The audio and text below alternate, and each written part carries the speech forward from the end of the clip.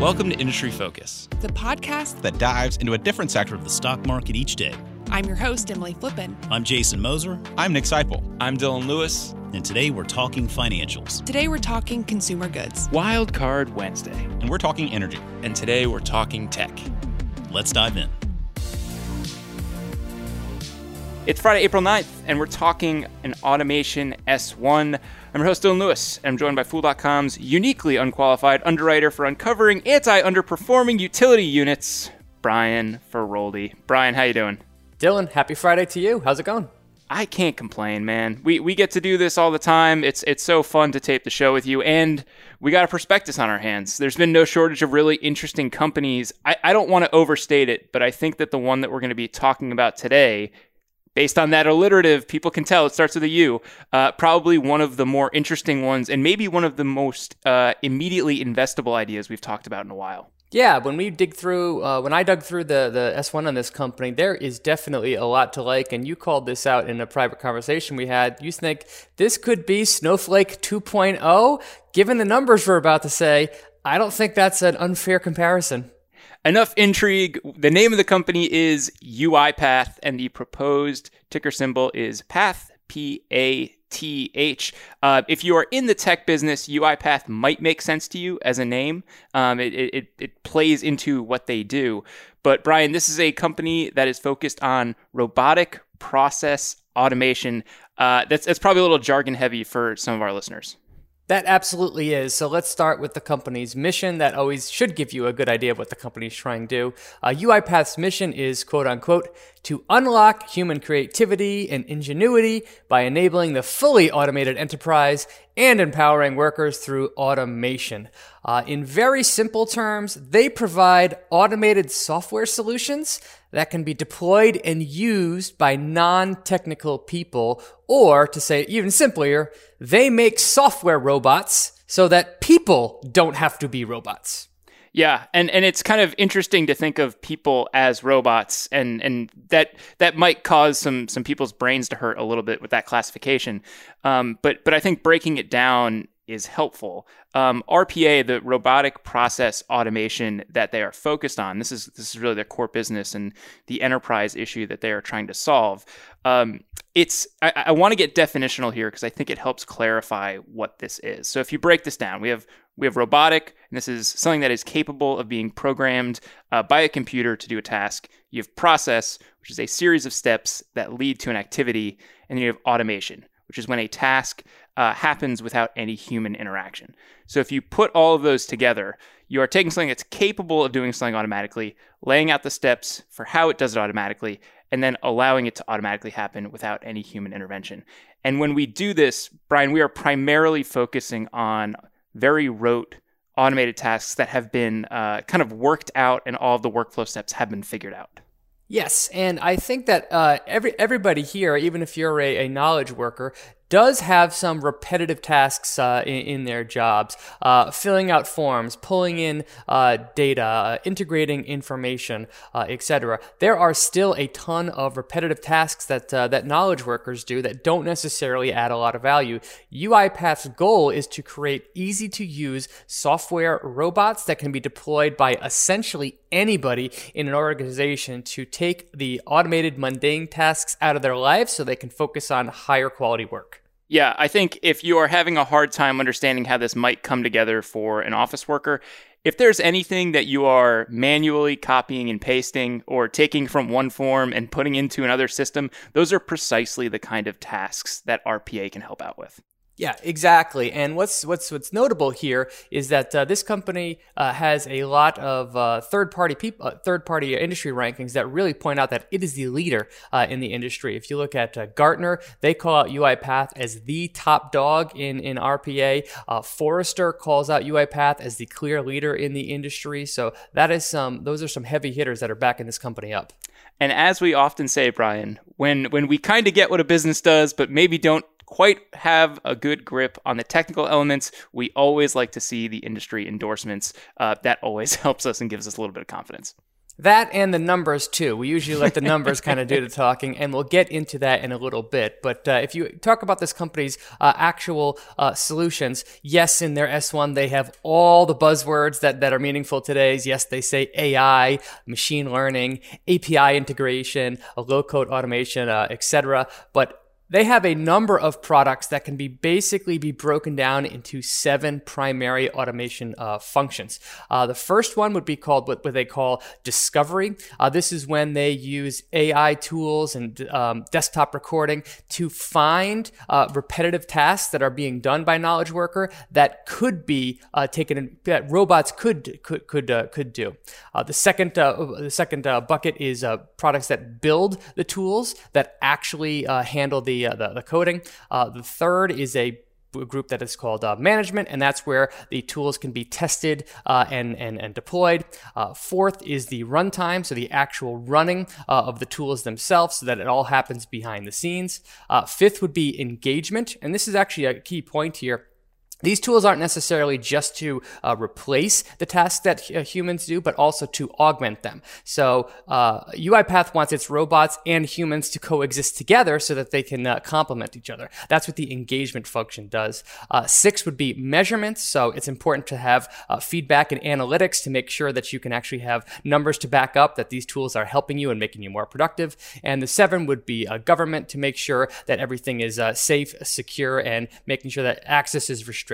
So that is, broadly speaking, the 7 categories that UiPath breaks up its tools into.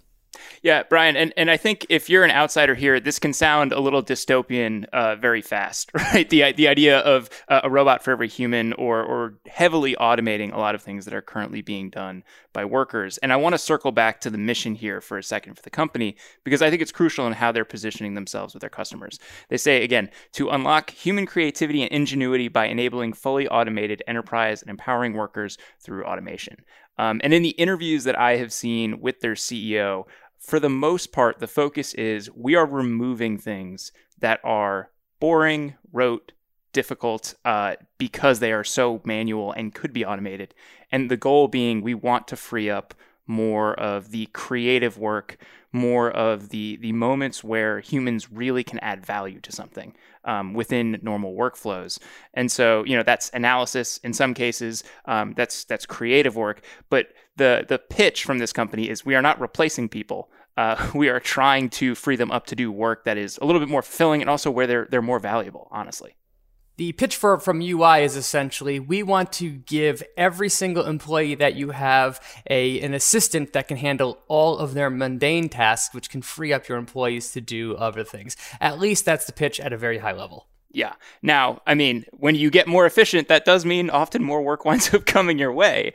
So I think some of the concerns are warranted, but that's at least how they're angling themselves. And yeah, I think the assistant is a very helpful metaphor for thinking about how this company is positioning itself for customers and really, how users can think about it. Sure. Now, this company was founded in 2005, and it's been deploying its solutions for more than 16 years. What I found interesting is that while this does have some SaaS-like qualities to it, it is not a pure play SaaS company. They actually sell their software both using a software as a service model as well as the legacy licensing model. If you look at their revenue from their most recent quarter, about 60% of their revenue comes from licensings. And those can be term deals where they have a start date and an end date, or a perpetual where you just buy it and then you have it as long as that software, for that software as long as you want. That is still about 60% of total revenue.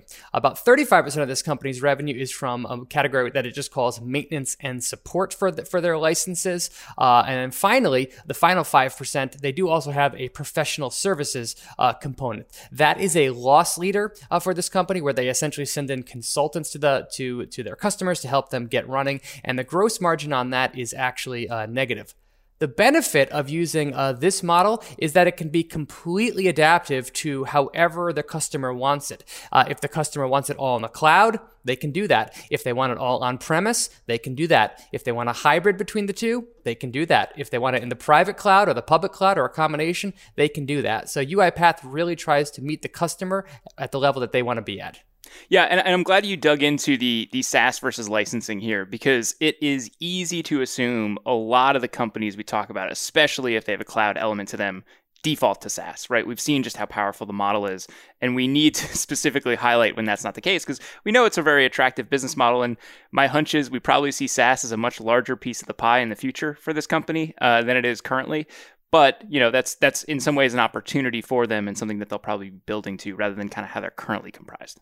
As much as we talk about the cloud and SaaS, Dylan, it's really amazing just how even still today, how small SaaS is when compared to overall software usage and licensing. I have no doubt that 10 years from today, almost everything will be SaaS and in the cloud. But for now, we're not quite there yet. I want to talk financials and give people a sense of the scope of this business, because I'm guessing a lot of people have never even heard of the name UiPath. And we talk about a lot of IPOs are branding and marketing events. I think that's going to be the case for this business, but it is not a tiny one at this point, particularly when you think about the scope and all the companies they work with, but their top line is pretty sizable already. In fiscal 2021, which was basically the year 2020, this company had a fabulous year, or should I say another fabulous year. The top line grew 81% to $608 million. So that is a very sizable number in its own right, and equally impressive is that growth rate. 81%, I mean, that puts it in rare company. We're talking like CrowdStrike, Datadog, Shopify level, so a really impressive top line number. Yeah, and crucially, Brian, a lot of that money keeps flowing down to the bottom line.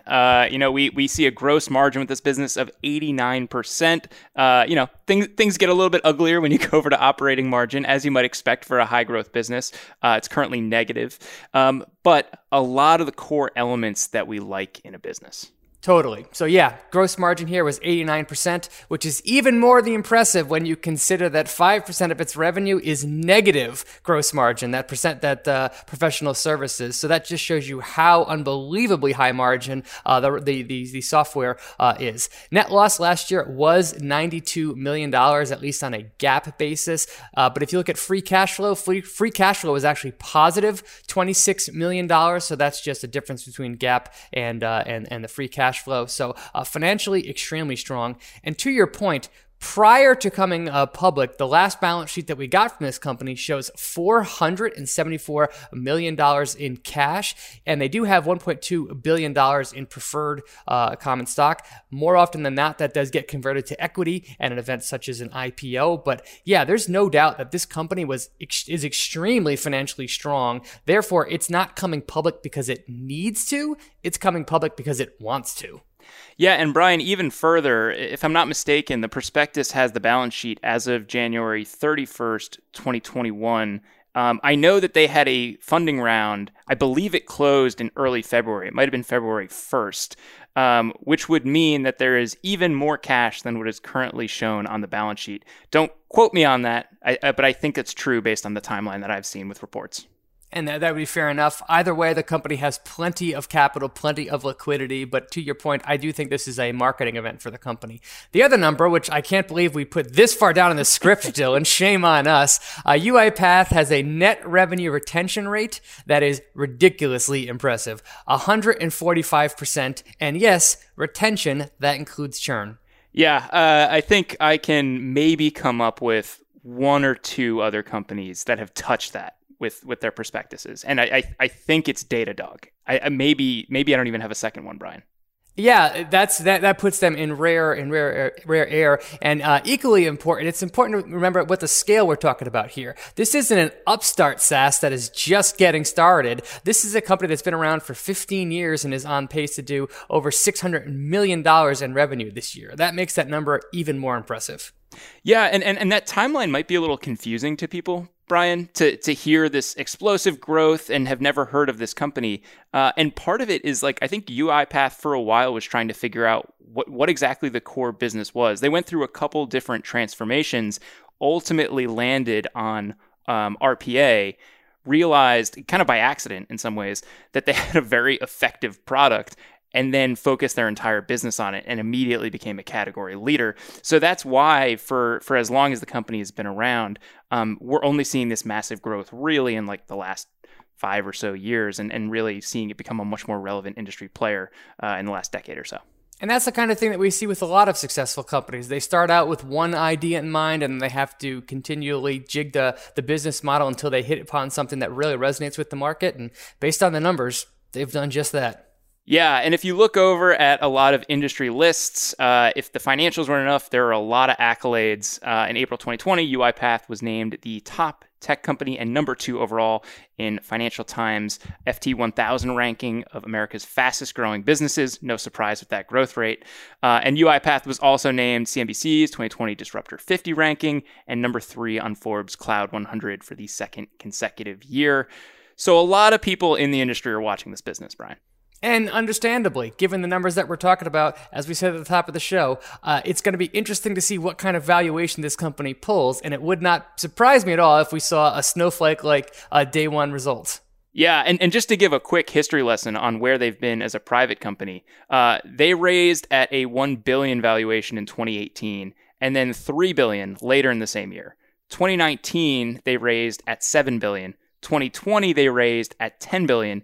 And earlier this year, they raised $750 million in their Series F, which valued them at $35 billion. So, Brian, that is a 30-bagger in about 3 years, which is absolutely wild. And just shows you how crazy undervalued they were in 2018 when they raised that $1 billion.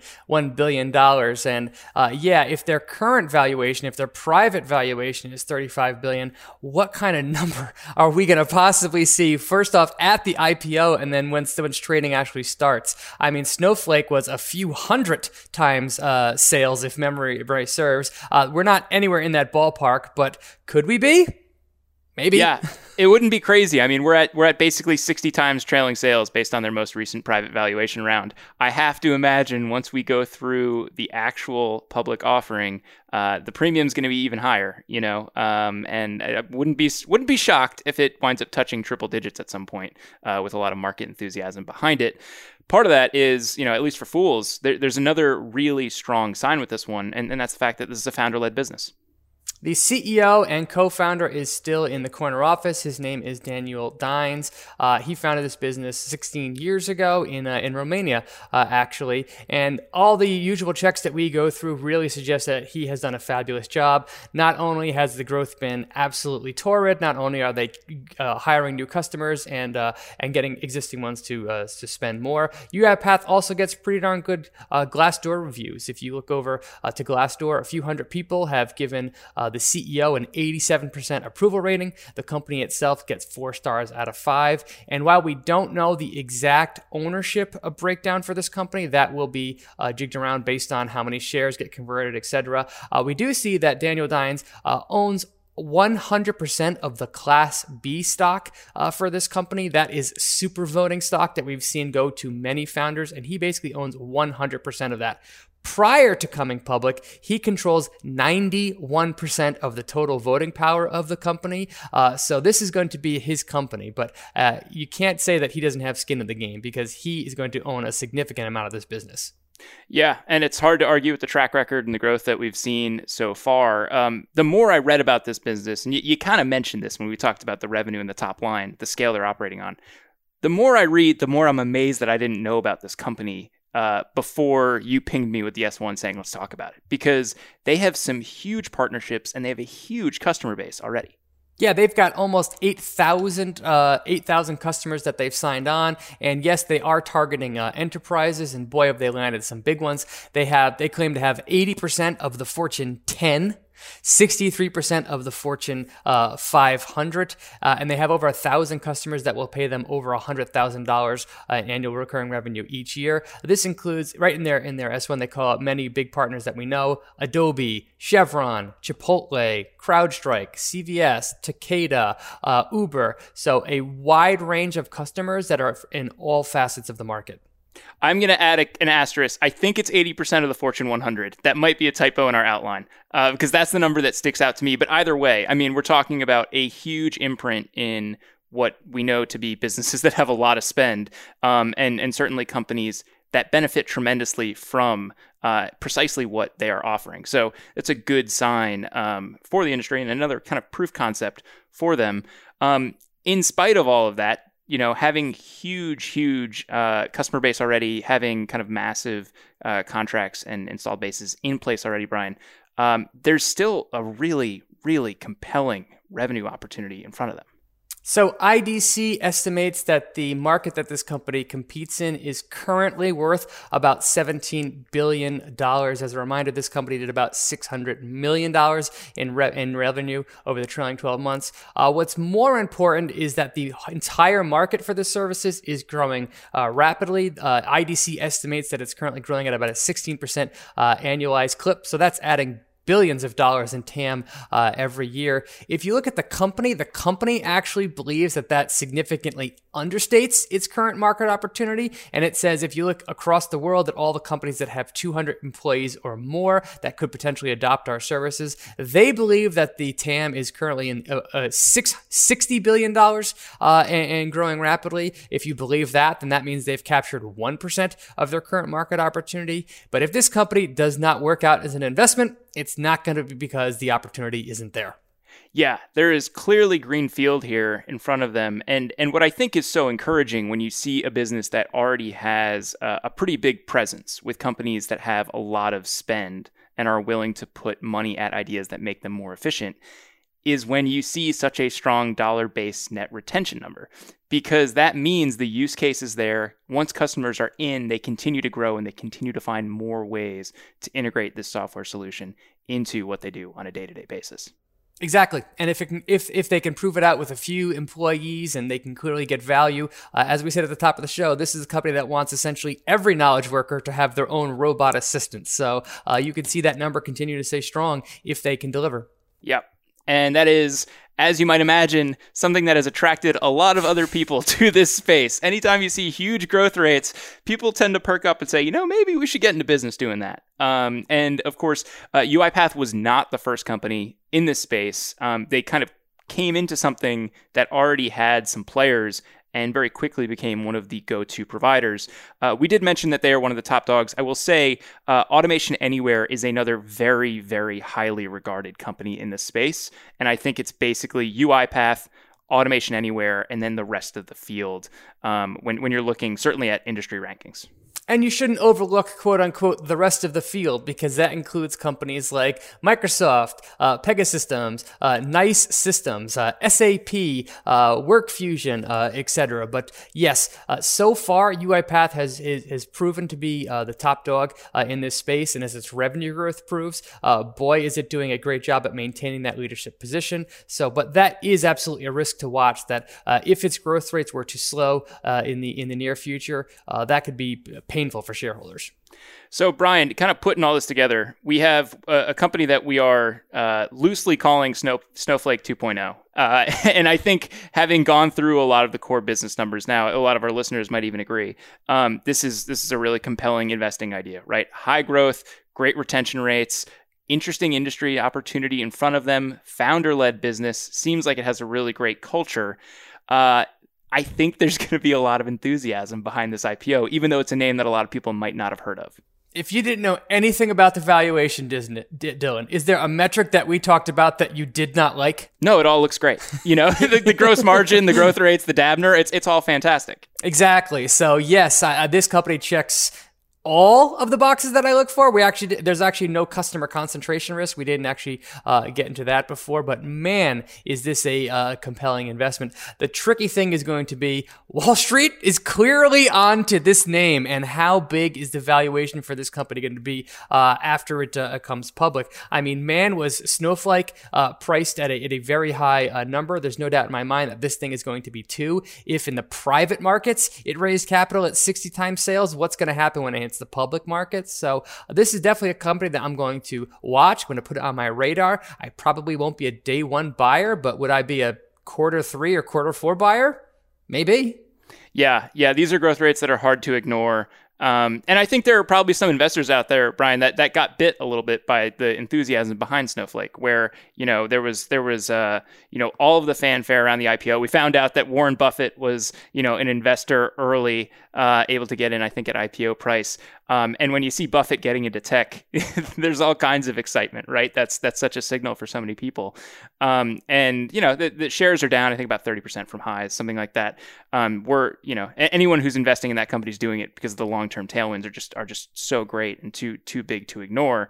But there might be a little bit more of a tepid reaction because of that. My guess is not, though. We tend to see people get really excited when something like this comes public. Yeah, I'm looking at Snowflake's chart right now, and it looks like they're down about 11% from their IPO price, and significantly more to that if you were unfortunate enough to buy at the high, because Snowflake actually performed pretty darn well after it came public.